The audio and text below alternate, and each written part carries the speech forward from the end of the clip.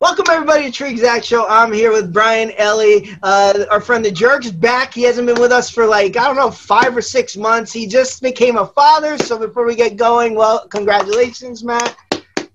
All right. Thank you for joining us. Thank you for joining us. Our special guest today, I'm very excited about this one. I think it's fitting because we just did a cartoon theme song. We have a worker for Disney for about 30 years, animator. He created, wrote, produced Darkwing Duck. He produced some of the Chip 'n Dale. We'll get into everything he did. I don't want to blow it up on the spot here. We have the one, the only Tad Stones. How you doing, man? I'm doing good.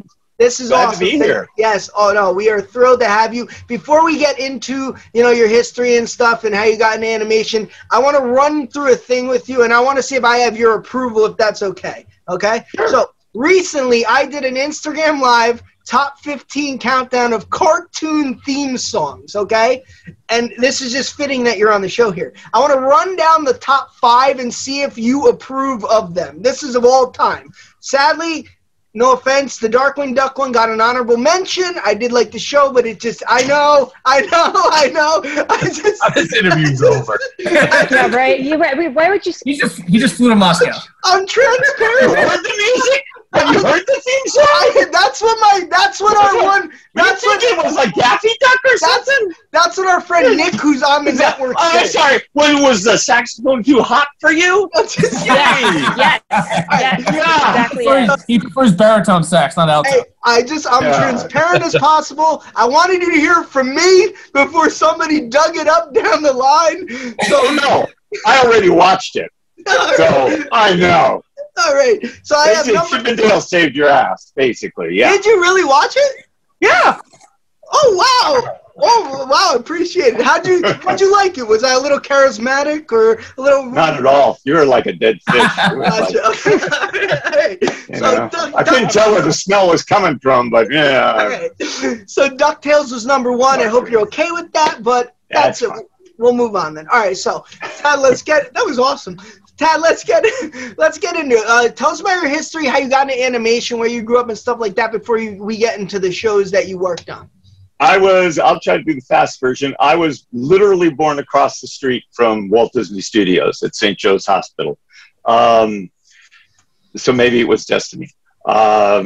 Anyway, I wanted to be in animation or comic books or cartooning. I grew up with a bunch of how to cartoon books that my dad had because he had wanted to be a cartoon artist and had a lot of courses and things like that. But he graduated college like at the Depression, so it was like you get the job that's out there,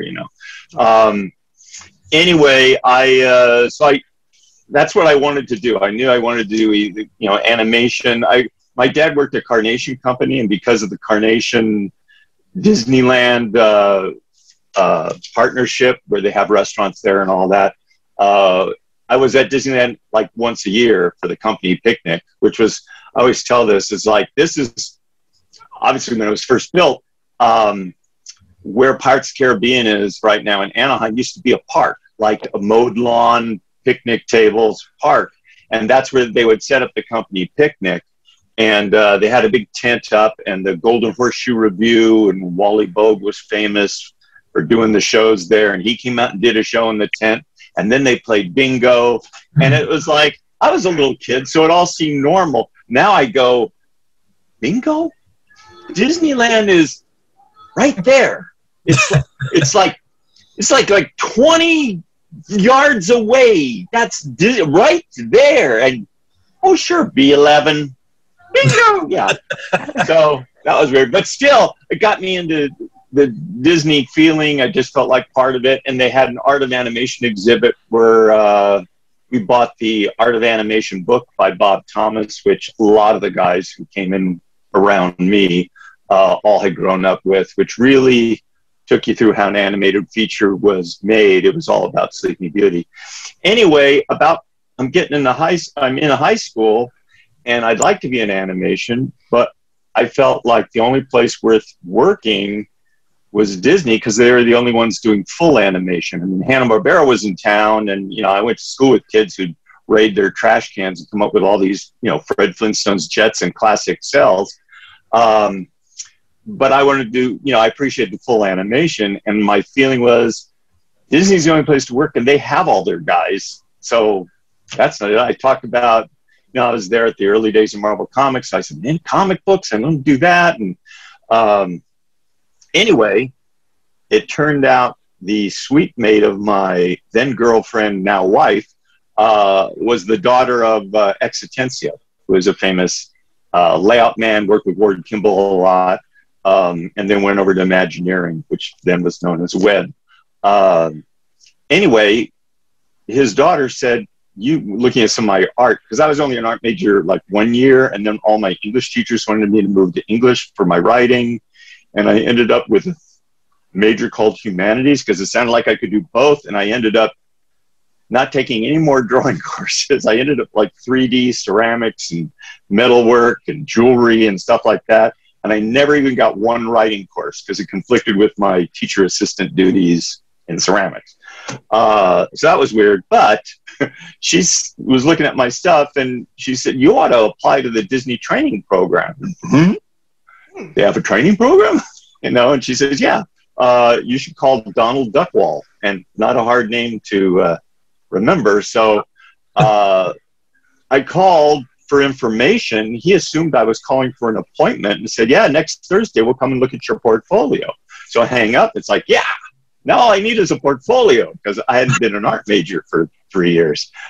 Luckily, the ceramics teacher, who I was the TA for, was taking over the art department while the head of the art department was on sabbatical. And he loved Disney. He actually did the Goofy yell. And he made sure I got into like life drawing classes, things like that, so I could quickly do sketches and stuff like that. I showed my stuff. They liked it. They say, we really need more quick sketches and all that. And over the weekend, I like, this is before tape. This is back in the mid-'70s.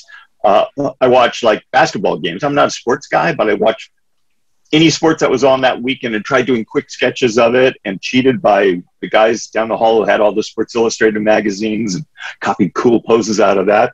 Took it in, and they really liked it. We went before the review board, which was basically what was known as the 9 old men that of Walt that started the studio. Not exactly, but a big chunk of them and a few others.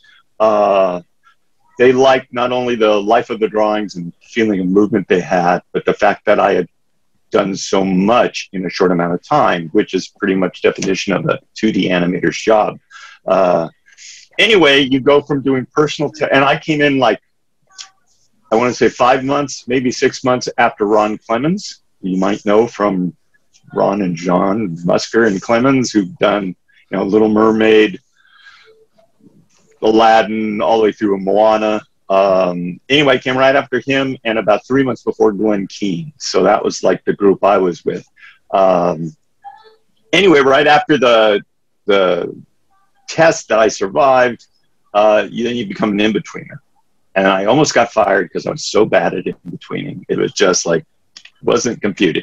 I ended up, I won't go through all the details, but I ended up moving I got to assistant animator. I got one scene in The Rescuers, the original, moved into story, and did an educational film for Disney. They weren't sure what to do with me, and they sent me over to Imagineering and said, we're doing this thing called Epcot Center. And I got to work in the same like 8x12 room with Ward Kimball for like 9 months while we worked on this World of Motion audio animatronic ride. And God, if there was any time in my life that I wish I had a journal where I wrote down, you know, all the stuff, you know, that happened during the day, it would have been then. But, you know, I had my oldest son was like 1 or 2 at that time. And it's like I had better things to do than writing a diary. Anyway, then I worked on a space pavilion that never happened, but I got to meet George Lucas and talk to him. I was the only one in the room who was not too cool for the room to say, I'm sorry, all my friends in animation would kill me if I don't ask you about Star Wars. And he happened to be sitting across from me, and he told me there were 9 films. He tried to deny that for a while. Really? And, wow. And he said, everyone's going to hate the first 3. Now, what year? now I look back and that one right out of the park. What year Yeah, was this when exactly. you said this? God, I know it would have been. I want to say 79 or 80. It would have been like a year before or two before Epcot opened. So whatever that would have been. Yeah, well, when he said no one would like it, it's because he said it was they were political films. Now, it is kind of like, they're your films. If you don't think people are going to like them, you don't have to write them that way, you know. So self-fulfilling prophecy, maybe.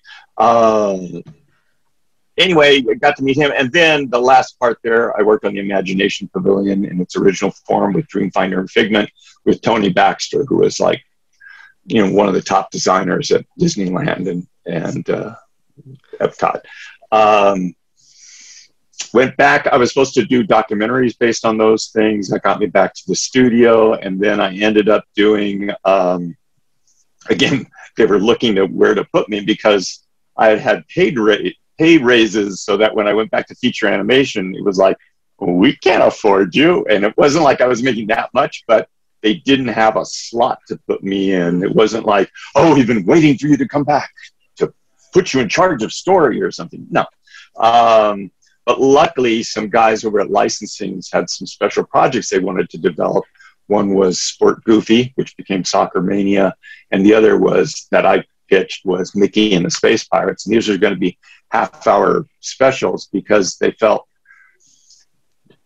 back then Disney turned out an animated feature like once every 5 years because the department, when I got there, was only like 55 people, 50 to 65 people, not counting ink and paint, a tiny, tiny group making these movies. You know, compare that to the rolling credits at the end of, you know, any of the animated films. Anyway, they were impressed that in the time they thought I'd just come up with some log lines or ideas, I presented, you know, concept storyboards that told the story and full of artwork and all of that. And that stuck in their minds because they felt like if movies only come out every 5 years, we can't do much to merchandise. We have to be on TV. So the idea of these half-hour specials was their way of maybe making that happen. Flash forward to when the world changed and Michael Eisner and Frank Wells came in, and Jeffrey Katzenberg. And the first Sunday of his first week, I got a call before that. I was on vacation, actually. And someone said, we know you're on vacation, but would you mind coming to Michael Eisner's house this Sunday? Oh, I've been reading the papers. So it's like, yeah, I think I make time. Anyway, that was the reason why I was invited. It was some of those licensing people and merchandising head of Gary Kreisel, who went on to really build the animation division in TV. Those are the guys who I worked with doing those Mickey and the Space Pirates Sport Goofy thing, and they had remembered me as this creative guy. So I was there at the first meeting. And Eisner's feeling was just Disney should be the top name in animation. It doesn't mean feature animation and TV animation have to look the same, but we should be the best in TV and the best in features and the best in Sesame Street short subjects, whatever, you know. Anyway, that got me in with that group. And then about,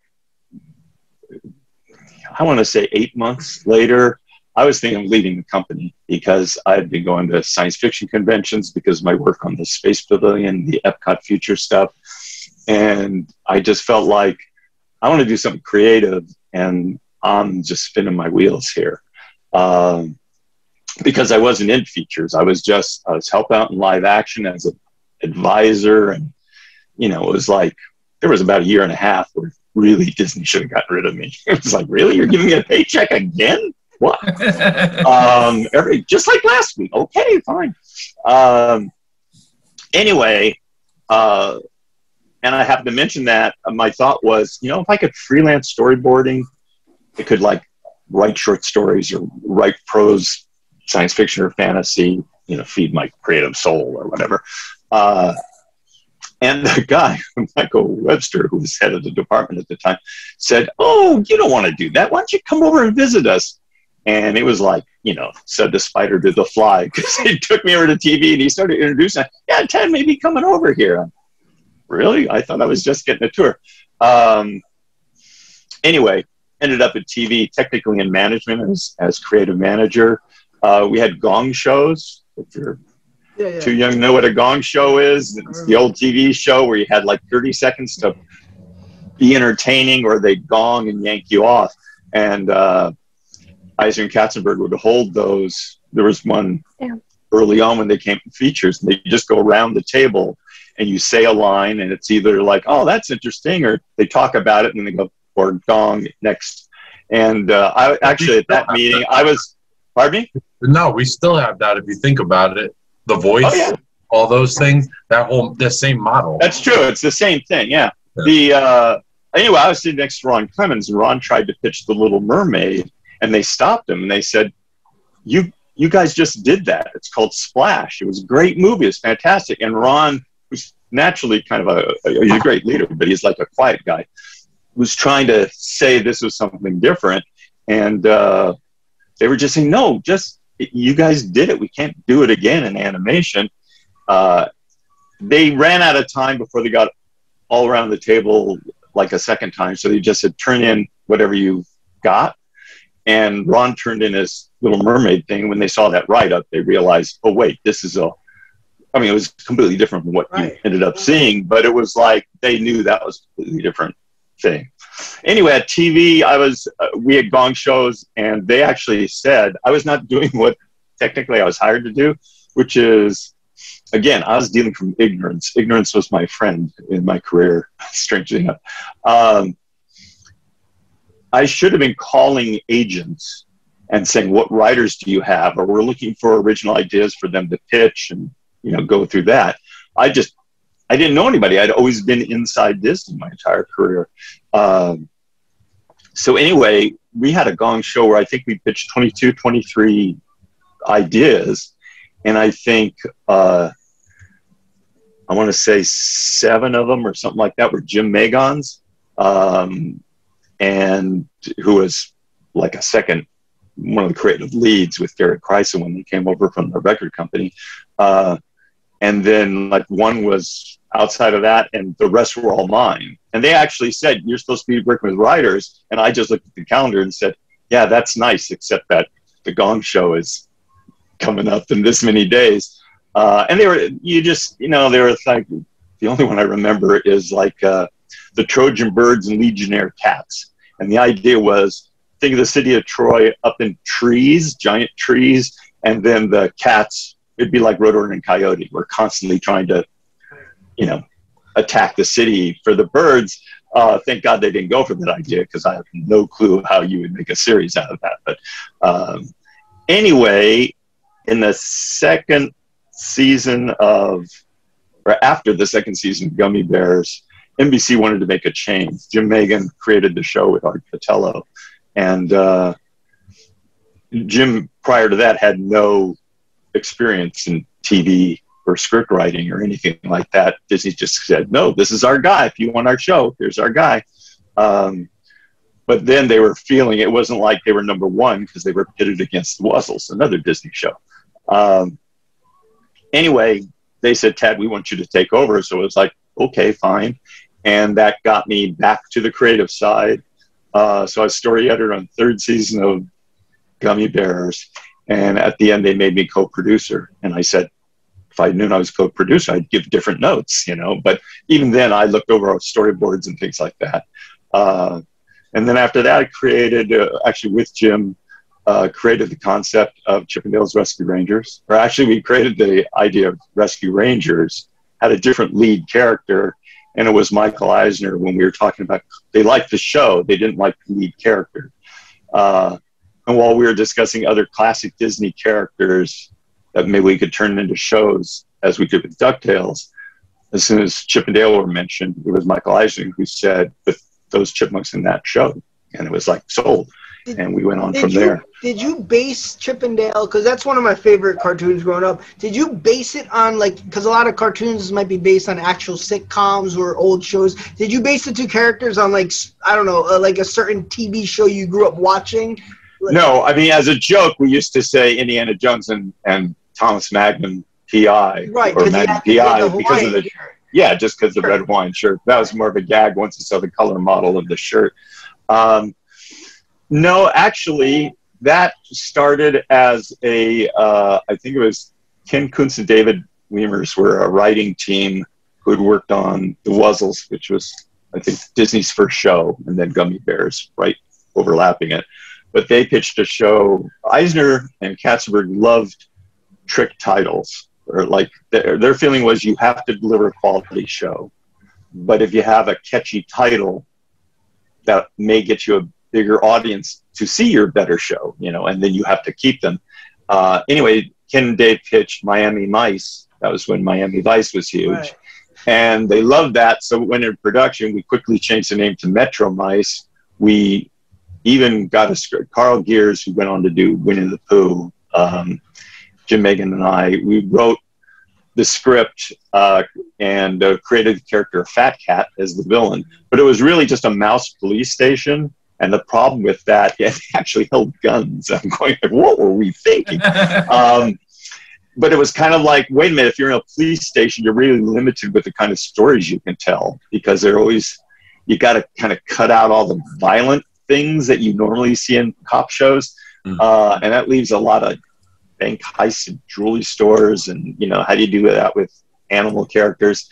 And that's when we rethought it to be this Rescue Rangers group, just kind of a more general, you know, the cases that fall through the cracks, similar to the Rescue Aid Society, although we weren't directly thinking of that from the rescuers. Anyway, as soon as Chip and Dale, you know, again, we pitched that. That's how it came about. And then Chip and Dale meant, okay, we have 2 leads instead of 1. Gadget, Monterey Jack was a slightly different character. He was a kangaroo rat. Zipper was still there. And then other characters dropped away because it's like you have to keep the size of the team small, because you're always going to have somebody in trouble and a villain, and you just have too many bodies to be animating a 22-minute story. So that's how Rescue Rangers came about. All right. I'll pass it. Brian, you got anything? Did you always have the ability to draw? Yeah, that's a good question. I was This just is the thinking thing. that. Yeah. My brother is also he does video game animation. So he works on like the Call of Duty games. He lives out in San Diego. And growing up, I mean, stick figures, like floppiest handwriting in the world. And then he said, you know what? Like after high school, he was originally going to go to Penn State to be an engineer, changed his mind. It was like, I want to go out to California. I want to, I think he went to the Arts Institute in San Diego.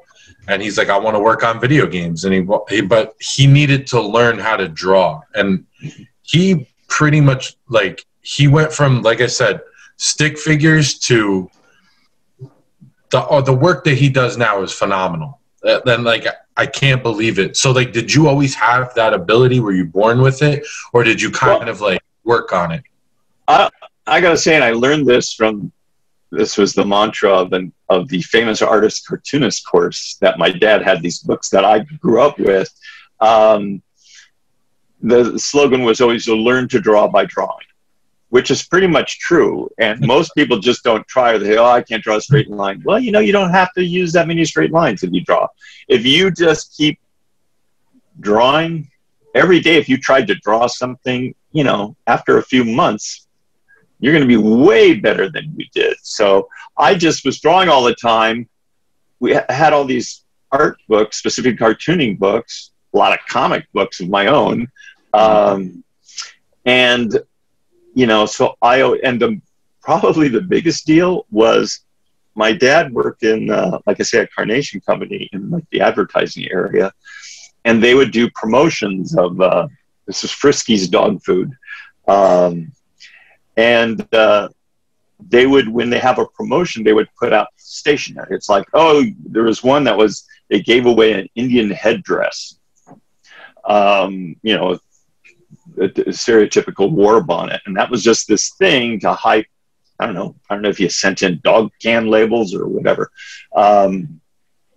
Anyway, they would have all the stationery that they would send out their publicity releases. And at the end of the campaign, there'd be all this paper. And it was like heavy duty quality bond paper. And you turned it over and it's pure white. So I had access to a lot of paper, which spoiled me. I just could draw. And I talked with Ron Clemens about it. And Ron had, single parent. His mom, every once he would draw on paper bags. Every once in a while, his mom would splurge and buy a package of typing paper, and he'd use every corner of that. Where I was this spoiled paper guy. It was like, I don't like that line. I'll use a new sheet of paper.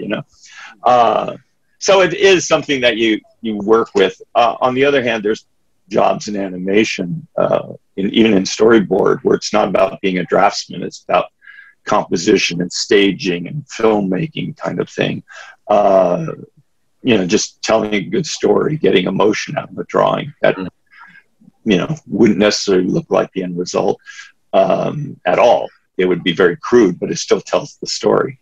Yeah, I just always looked at drawing as kind of like singing, like you were born with it, like you can teach someone to modify their voice, like to sing properly. Like there are methods to do it. But like, if you can't sing, like I can't sing, you're not going to be able to teach me how to sing, like I was drawing. But somebody who sings in really nice in the shower, if they join a church choir or take music lessons, they're going to improve. They're going to take their whatever talent they have and get better with it. But a lot of drawing is hand-eye coordination.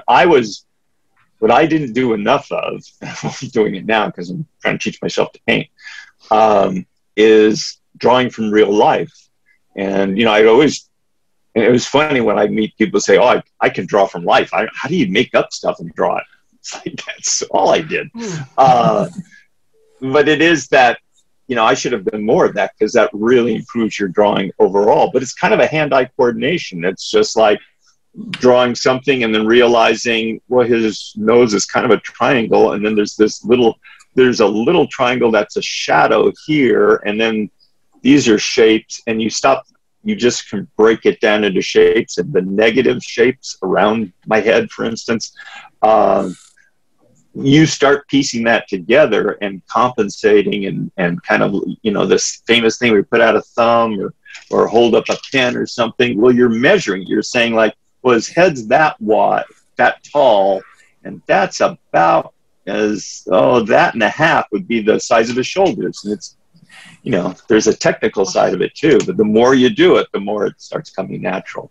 So now again, for animation, it really helps if you are quick about it and not too precious with any one drawing.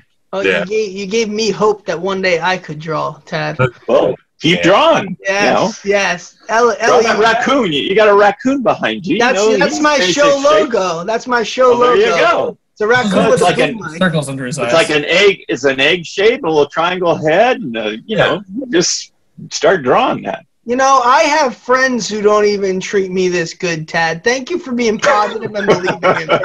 Well, I made it. Remember, I called you a smelly fish, I think. You did. But I deserve it. It's going to be a roller coaster tonight. Let's go out to Callie. I love saying it because she hates it. Ellie's out there in the same state as you, so you guys are on the same timeline here, and we're a little ahead, I guess. So, Ellie, what do you got? Yeah. What did you say? No, where am I? Oh, okay. I was like, California? Okay, so did you work on The Rescuers Down Under at all, by chance? No. I worked on the original Rescuers, but not the... I was out of features at that time. So by then, I guess that was during our time at TV Animation. In fact, one of the original pitches of just a show was we can do, because it was created as a series of books, was... can we do a Rescuers TV show? And it was Jeffrey Katzenberg said, no, because we're going to work on a sequel, movie. And that was a big deal because there had never been a Disney sequel feature film before. It was, yeah. Down Under it was a different world. Do you know I feel like Down Under was more famous. Down Under was Pardon me? fantastic, first of all. Oh, yeah. The animation in Down Under was amazing. And also Joanna is my favorite from like the whole Oh, yeah. series. Joanna, she is the best in her fan club. But anyway, so next question. The city that Darkwing Duck is in, is that Saint Canard. supposed to be St. Canard? Is that a mixture of like New York and San Francisco? Because it kind of looks like the Brooklyn Bridge, but then it kind of looks like the Bay Bridge or the Golden Gate Bridge a little bit. It's exactly. Is it a I bunch mean, of cities? fans always try to determine where it is, and it's like, does the concept of a fictional city totally elude you? You know, it's like- Obviously, yes. You know, it's like, you know, again, in the DC comic universe, they made up cities. But, you know, the reason why Batman lives in Gotham and Superman lives in Metropolis, maybe there's another guy who lives in Big Apple. You know, it's like they were all terms for New York. But with St. Canard, it was a couple of things. I had a Jefferson Airplane poster when I was growing up that had this crazy artwork of San Francisco, that was this crazy hill, just a cartoonish thing, all covered in buildings, and that stuck in my mind. But really, I was just thinking at the beginning of the number of stories we'd get. And originally, I mean, Darkwing had his plane, the Thunderquack. The Ratcatcher was his motorcycle, like Judge Dredd. And then he was supposed to have a boat, too. And I forget whether we actually used it in an episode or not, called the Wave Shredder. So it's like, okay, I need water around, because warehouse district down by the docks is always like a famous place for crooks. And the chance to use his boat. And, you know, it was just kind of thinking about superhero tropes that kind of did that. But I tend to think of it as, yeah, it's some sort of, I mean, I think of it as a fictitious city, but it is definitely, there's a lot of San Francisco in it, just in terms of that bridge. And I think it was Mike Peraza who came up with the idea of putting his headquarters in the bridge, because he had drawn these great towers. And it's kind of like, well, there's a place. So it was that, so it is that vibe. I mean, you need the big city vibe. Right. You know, sometimes it's just the practicalities of that. It's like Spider-Man Sure. kind of has to be in New York, because if he lives Yeah. in Kansas, he's got nothing to shoot his webs at. He can't do a lot of swinging, you know? Yeah, nobody wants to see Darkwing Duck in Des Moines, Iowa. It's just not. It's just not good. Oh, there's a lot of Iowans who'd like that. Yeah. No offense to the people in Des Moines. It just wouldn't work the same. There True. goes your viewership in Oh, the yeah. Midwest. Lost Yeah. 9 listeners. Thanks. I lost Yeah, the field. I'll I lost the field of dreams. It's over for me. No, before I get Hold on. Speaking of Darkwing Duck, though, are you involved with the reboot that's rumored? Ooh, can you even tell us? Yeah, come No, I on. You can't. were holding on to George Lucas had 9 films for 20 years. You can give us a little something. Almost 30. This man is a vault, obviously, so we're probably not going to get I anything. can say nothing. Yeah, all right, that's fair. I will say this. Other than I know its existence, I know no details of that. Everybody assumes like, oh, he must know Lies. about the Chip and Dale movie. No. It's not like Wait, Disney the Chip and runs Dale this movie? past me, you know? Yeah, I'm just Yeah, there's gonna a Chip and Dale live action animation movie in the works. Wow. Okay. Yeah. We'll take it as it is. Before we get the Cronin here to ask a question, I have to order. You worked on the storyboard. A lot of kids my age are a little upset. You worked on the storyboard of Fox and the Hound, correct? Yeah. Are you Some of the responsible stories in for that. the saddest death of all time at the end, or in the beginning? Like, are you responsible for that? We just need to No. know. We need no. I did, and again, that was back, sadly for me, before you had those credits that went on forever. And I worked on Fox and Hound under Wooly Reitherman, who was, you know, one of the 9 old men. He did several of those features in between Jungle Book and, and Fox and Hound, actually. So I did all my work for him. I did like the hunter setting out traps with Copper, and then helping out in a few other sequences. That's the one that I always think of. And then that's when I went over to Imagineering.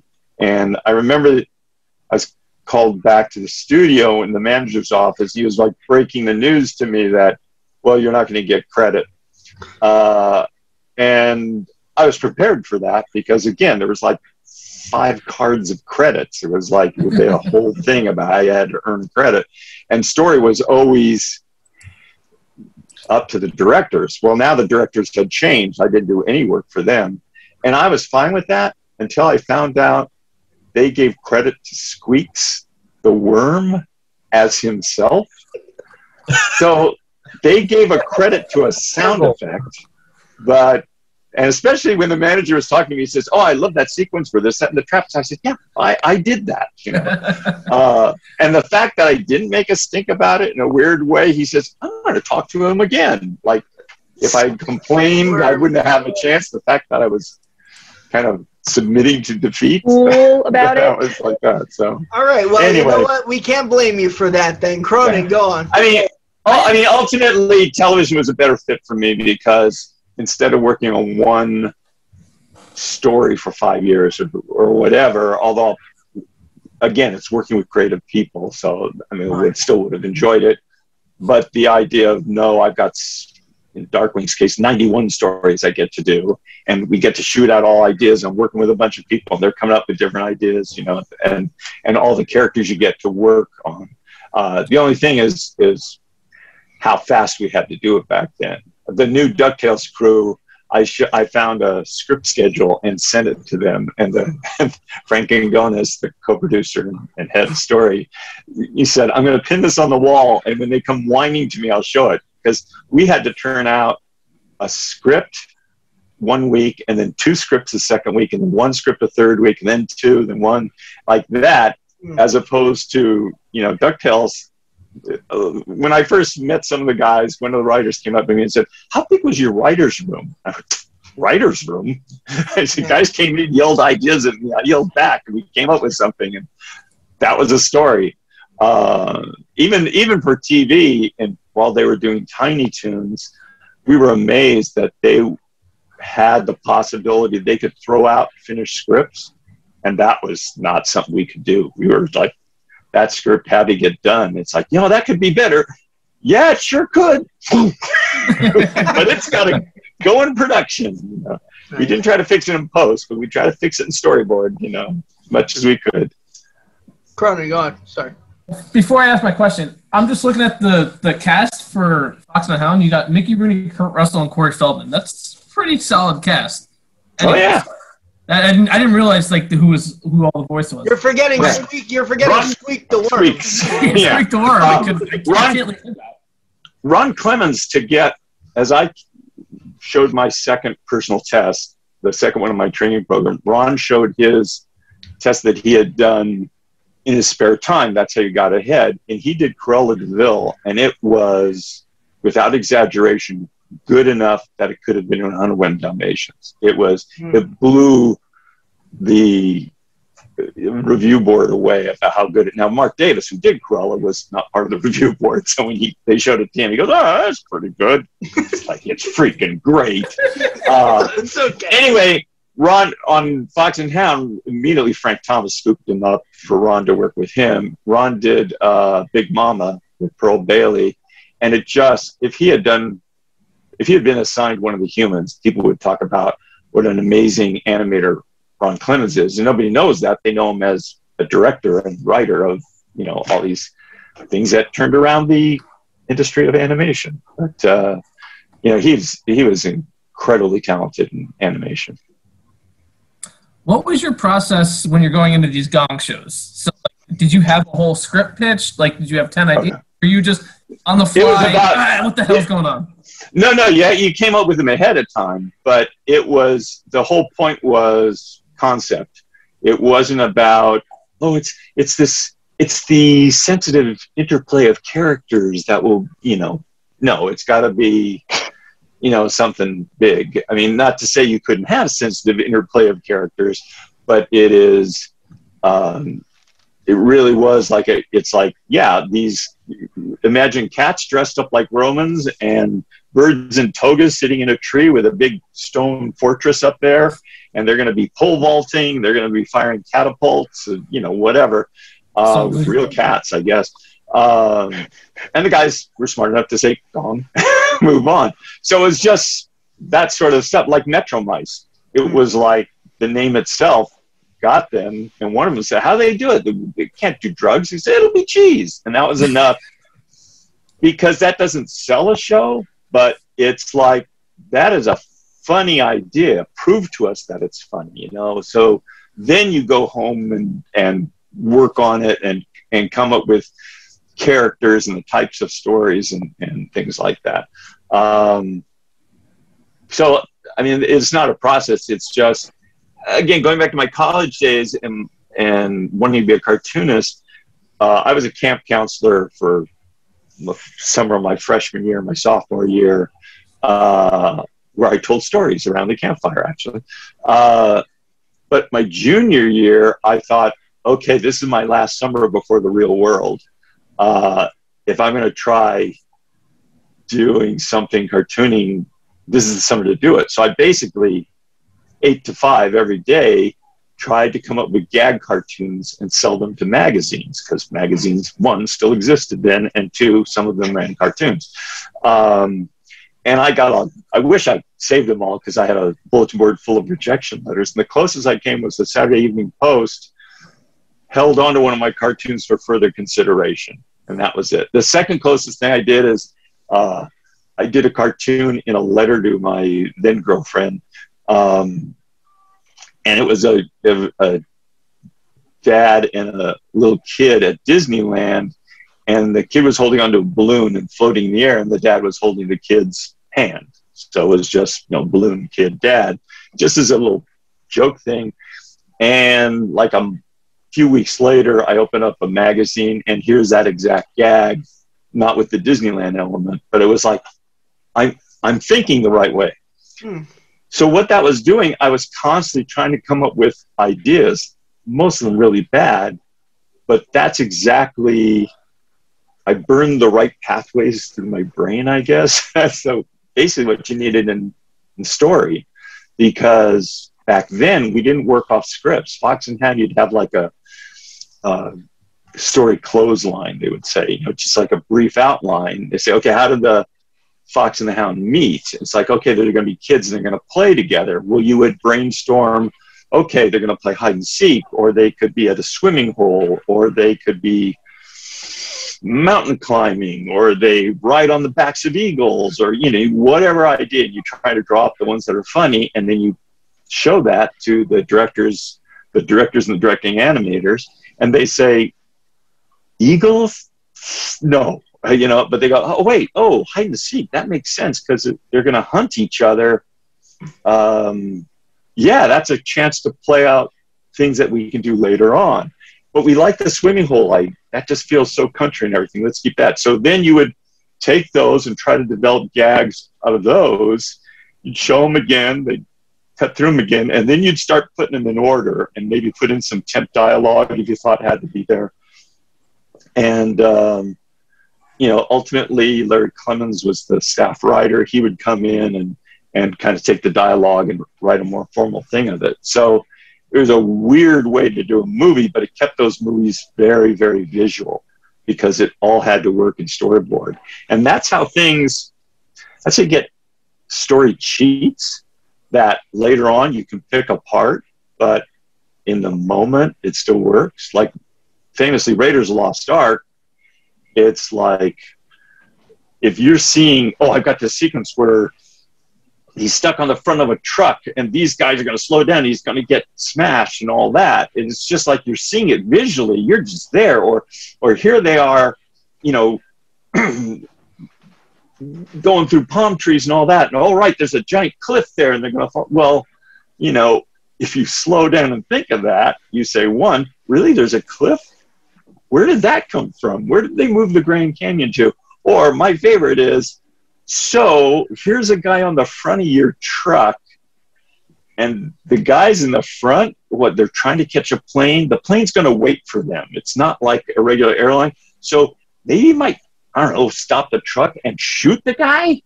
But no, you're going to do this thing where, okay, you slow down. I'm going to speed up. We're going to, oh, he's going into the car. Oh, yeah. You don't think of that when you're watching one of the greatest movies of all time. You're just like in it. And that's what building an animated feature that way got you. You came up with just these random ideas that you might not get.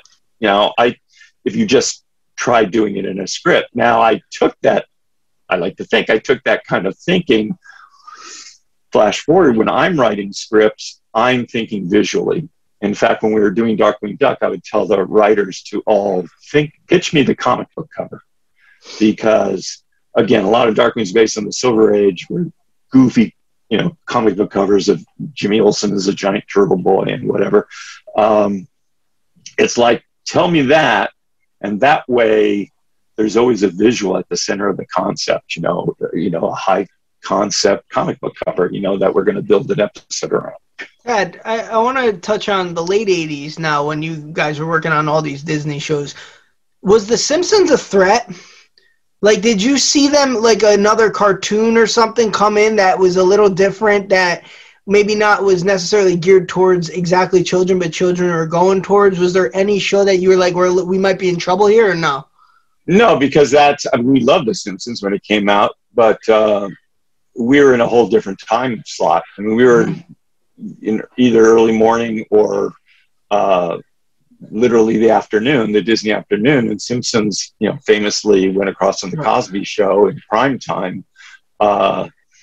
And so there's no competition there. And even though sometimes at the worst, you know, you'd have a boss who'd start giving you notes kind of based on what the competition was doing that they liked. And I know it hurt other people. It actually worked great for Darkwing, because even though we started before Tiny Toons, when Tiny Toons came out, it's the slapstick, break the fourth wall stuff, which, you know, Aladdin hadn't been out. So it was a big controversy that Darkwing was going to, like, talk to camera or anything like that.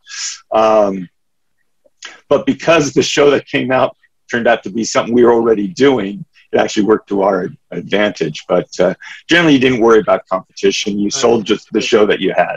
Right. I really want to get into the Darkwing Duck loving Kremlin that you mentioned. If no one else, Ellie, if you got another question, go on. One more time. Go. Do you have any sketches you can show us, just of like random things that you doodle? Like, can we see some of your work? Recently, I have just, like I said, I've been trying to paint. So show us your paintings. You have a sketchbook? I am working on that hard to believe. There we go. Oh, wow. There you go. This is so cool. Brian, why can't you draw like that? Yeah, what the fuck, Brian?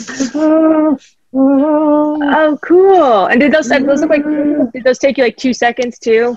Like, I'm sure they didn't take you very long too. It'd be great if he had one of Darkwing Duck hanging Squeak the Worm. Just yeah. Holds on to that vendetta forever. Anyway, drawing is not, if there's a reason, one of the joys I had in my career was hiring people way better than me. I always said I knew enough to be dangerous in all fields. So you really see a background artist. But I would learn things too. Like, I knew enough about Photoshop and bring it, even before I was starting to use it. That I remember one of the Hellboy films, Vic Cook, one of the directors, and look at Vic's credits, you'll see all sorts of things. He started actually in storyboard for me on Darkwing. Anyway, there was a scene with a werewolf, and it was in a room with a fire, and he said, can we make that sequence red? You kind of using the fire to be the transition. I said, oh, that sounds like a great idea, you know, visually and all that. And I went to the background guy, and they had this reddish room. And I said, no. I said, if you're going to go, push it red. And you're using a slider in Photoshop, and he pushed it a little bit redder. I said, no, push it all the way over. And the guy pushed a little more. I said, no. And this is where I always say I know enough to be dangerous. I got in his chair, and I pushed it all the way over. So everything's, red, high contrast. Everybody went, oh, God, that's not going to work. I said, and then I start pulling it back. We got to a point where people said, oh, that looks really cool. That looks great. I said, okay, look how far you were. And when I set it back to where they were, what they thought was real red was nothing like. It was like, no, push it to the end and pull it back so you get rid of the, be dramatic about the stuff. So that's what I enjoyed, working with artists and writers, working with them and learning with them or from them and taking it to another show and all that. So that was, really one of the joys. So yeah, I draw, but we just finished like several weeks of tax work and stuff like that. So it was like I finally finished a painting today, which of course has been lost somewhere. That's impossible. It was right there. It looks just like. Have you guys seen it? It looks just like this one, but okay. Maybe it's a case for Darkwing Duck. Find the missing piece. Maybe. Or the chipmunks, because falls to the cracks and all that. Squeaks. All right, I mean, that's all right. You guys go on. Go on without me. Brian, when he comes back, ask your question. I'm still here. No, Just ask your question. I have one more. Oh wait, have you ever done any voice acting? Are you do we hear you in any of your shows? It used to be. I mean, yes. It was really frowned upon when we were doing it. Like the boss would say, "No, you're not going to do that." And then suddenly it became a thing where show creators did voices on their shows, and some are really good. I mean, Gravity Falls, there's tons of stuff. But I mean, we did. I remember again, Scully McCorkle and myself, and a couple of the other writers on Aladdin and The Prince of Thieves, I think. We did crowd noises, and we had a woman there too, and it was like Aladdin was throwing gold off the carpet or something. It was like, oh, gold from the heavens or whatever. Just crowd noise. And we realized that woman made a lot of good money that day for just being a female voice. And it's like, we didn't get into that.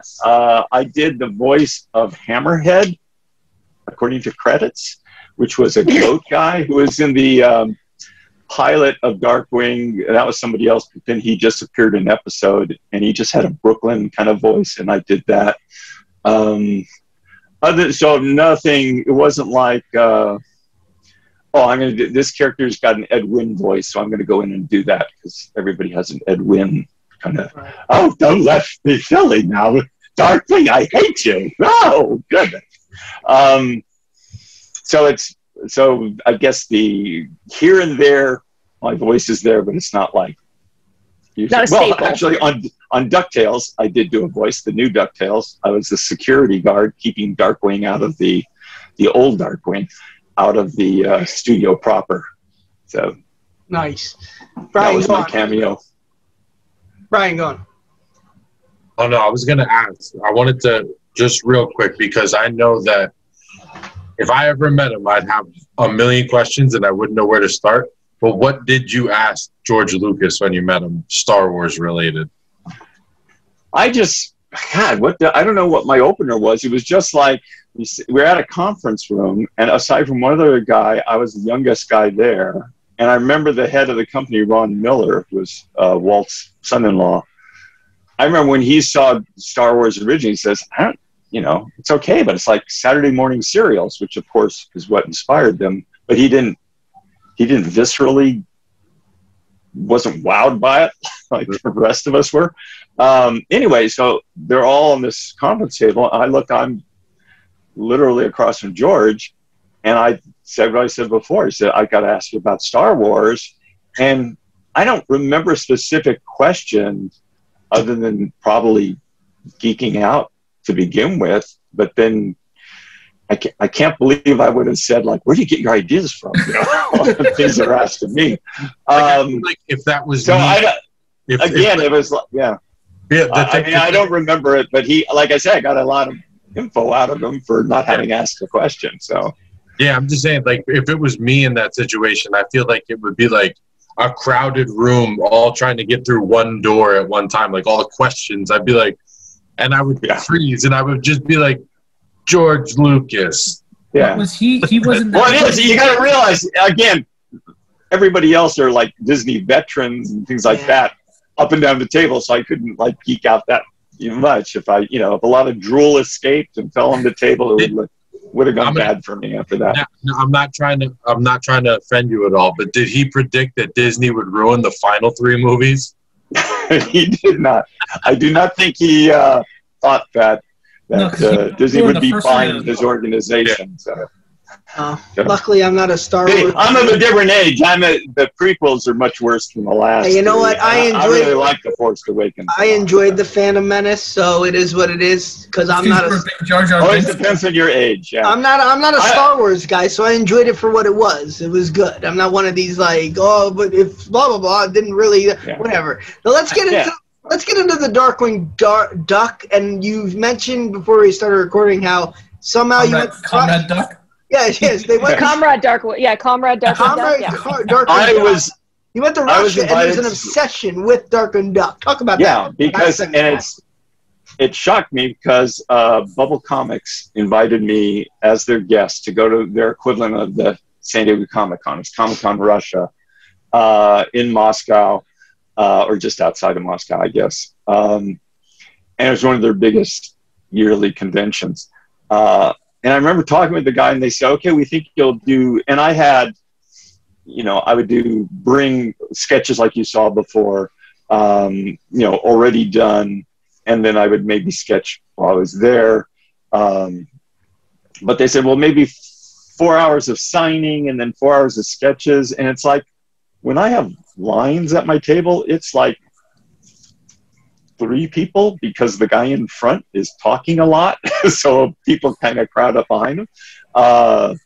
It's not a big deal. So nothing they were saying, I kept on saying, well, what if I go over to the Bubble booth to do the signing of posters or whatever?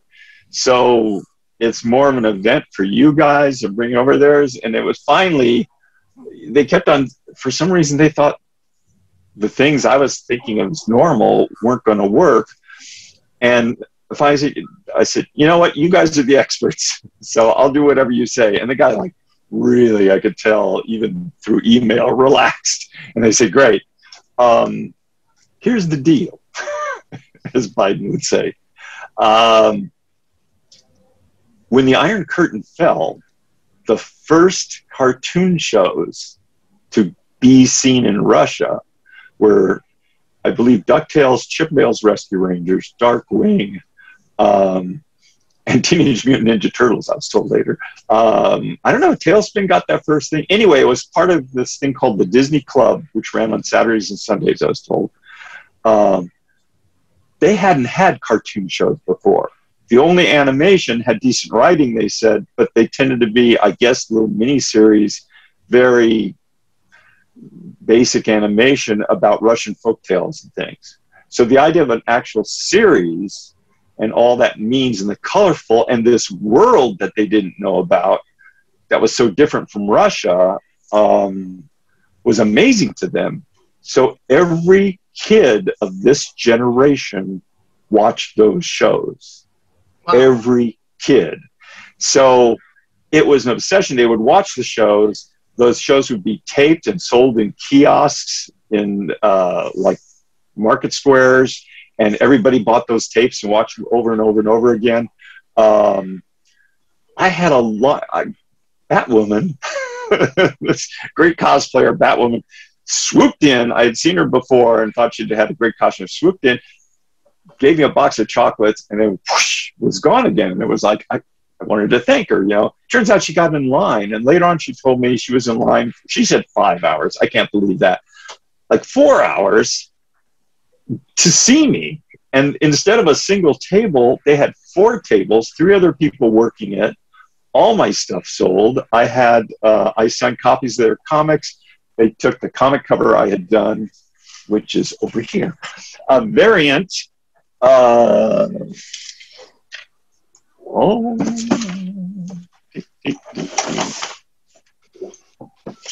He lost that. Oh no.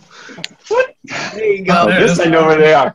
This is a variant of this, and actually wow. he's got a feature film of this kind of spy type of guy, and this guy who wears the plague doctor kind of mask.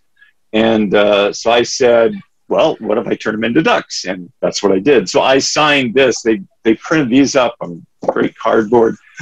And I'd sign and do a little head sketch. Well, people were lining, and then I'd take a picture with people. And for a while, they tried to get me to just don't get up, just sign. I said, one, I need to get up to just flex my back. And I felt like a machine. But I said, it's when I stand up to take a picture. Oh, no, you cut out, Tad. Okay, I thought it was just me. Yeah, Sam. I was like, no, my audio. You cut out. Oh, can you hear me now? Yeah, you're good. You're good. All right. You're back. I'm back. Yeah. Anyway, if I knew Zoom well enough to share screens or share things, I have some of these images on my desktop. Sad. I'm with you. I don't know. I know Email the basics. I know the basics. You could give him permission to share. I know the basics. I don't want to mess up this recording if I click something wrong. And it would be on him. Yeah. Yes, if I made it real big and held up a mirror.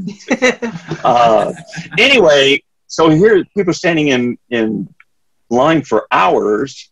I'd leave for lunch, for a 2-hour lunch, and they wouldn't leave because they didn't want to lose their place. It was mind-boggling. And when I came back, I wrote a letter to my crew basically saying, yeah, I got all the cheers and the praise and all of that, but I said what they were loving is all of your work. It's what we built together, my crew, the writers, the artists. We all contributed to creating this creature. And again, I mean, here's the thing. At the end of one of the days, a couple of cops came up to the table. I saw them down at the end.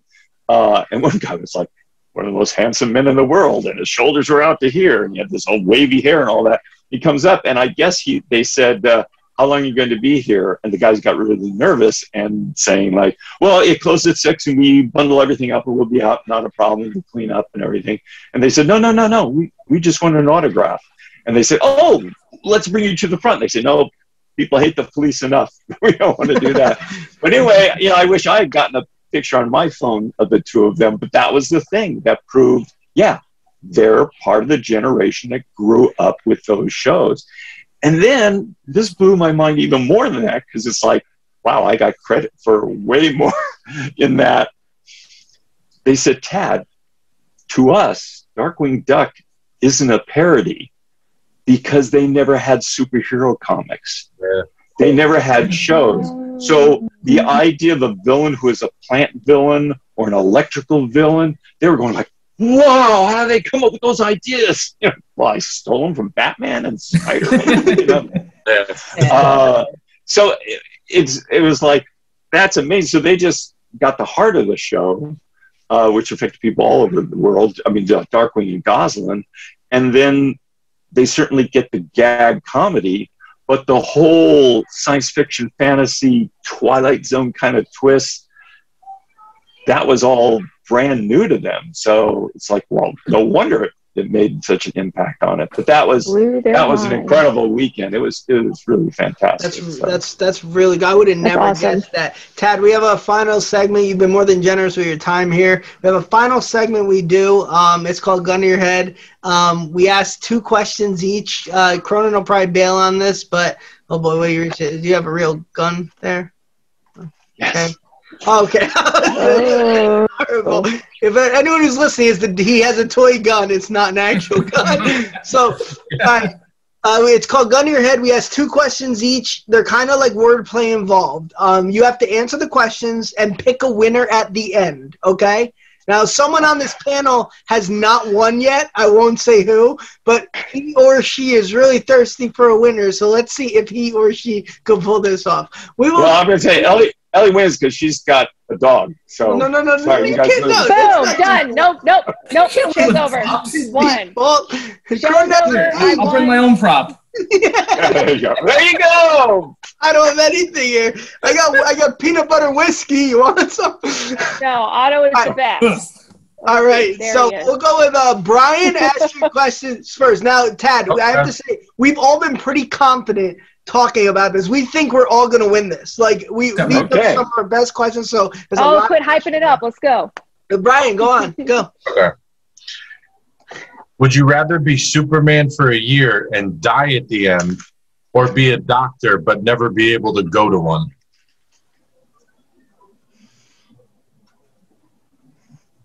I guess in a practical world, I'll be the doctor and fix myself. Hey, can't you just heal yourself if you're the doctor? I'll just do Superman for a year. Come on, Brian, number 2. I'll tell you, here's the classic superhero question is, would you rather fly or be invisible? And that's easy for me. I always say fly.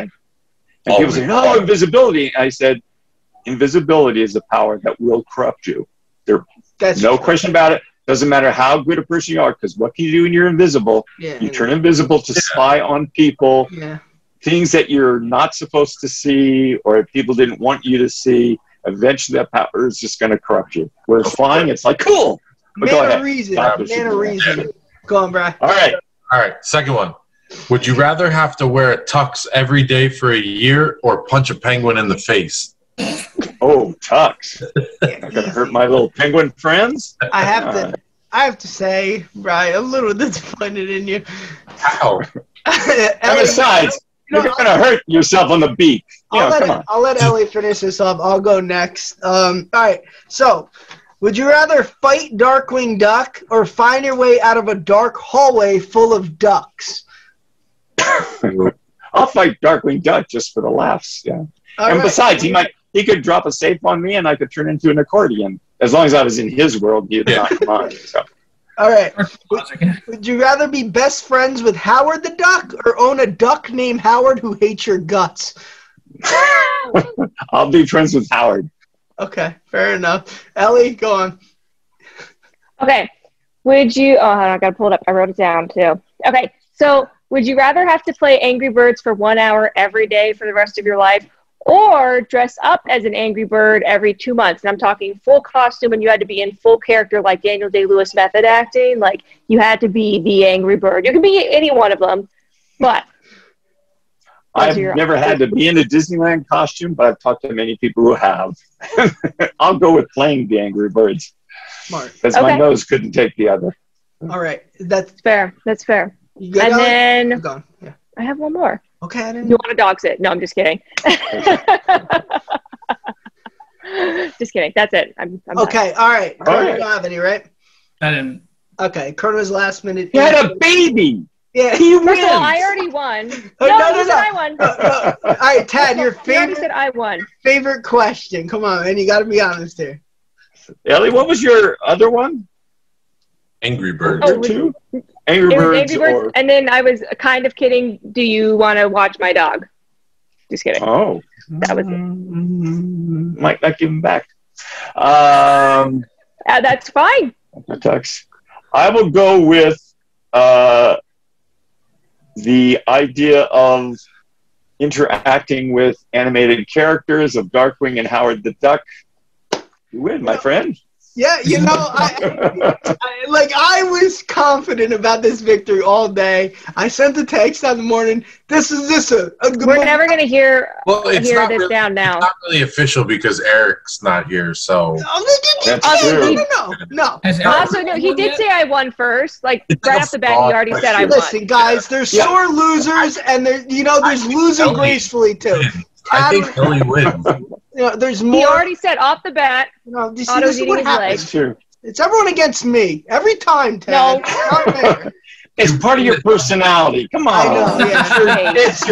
It's your brand. It's your winning personality. I know.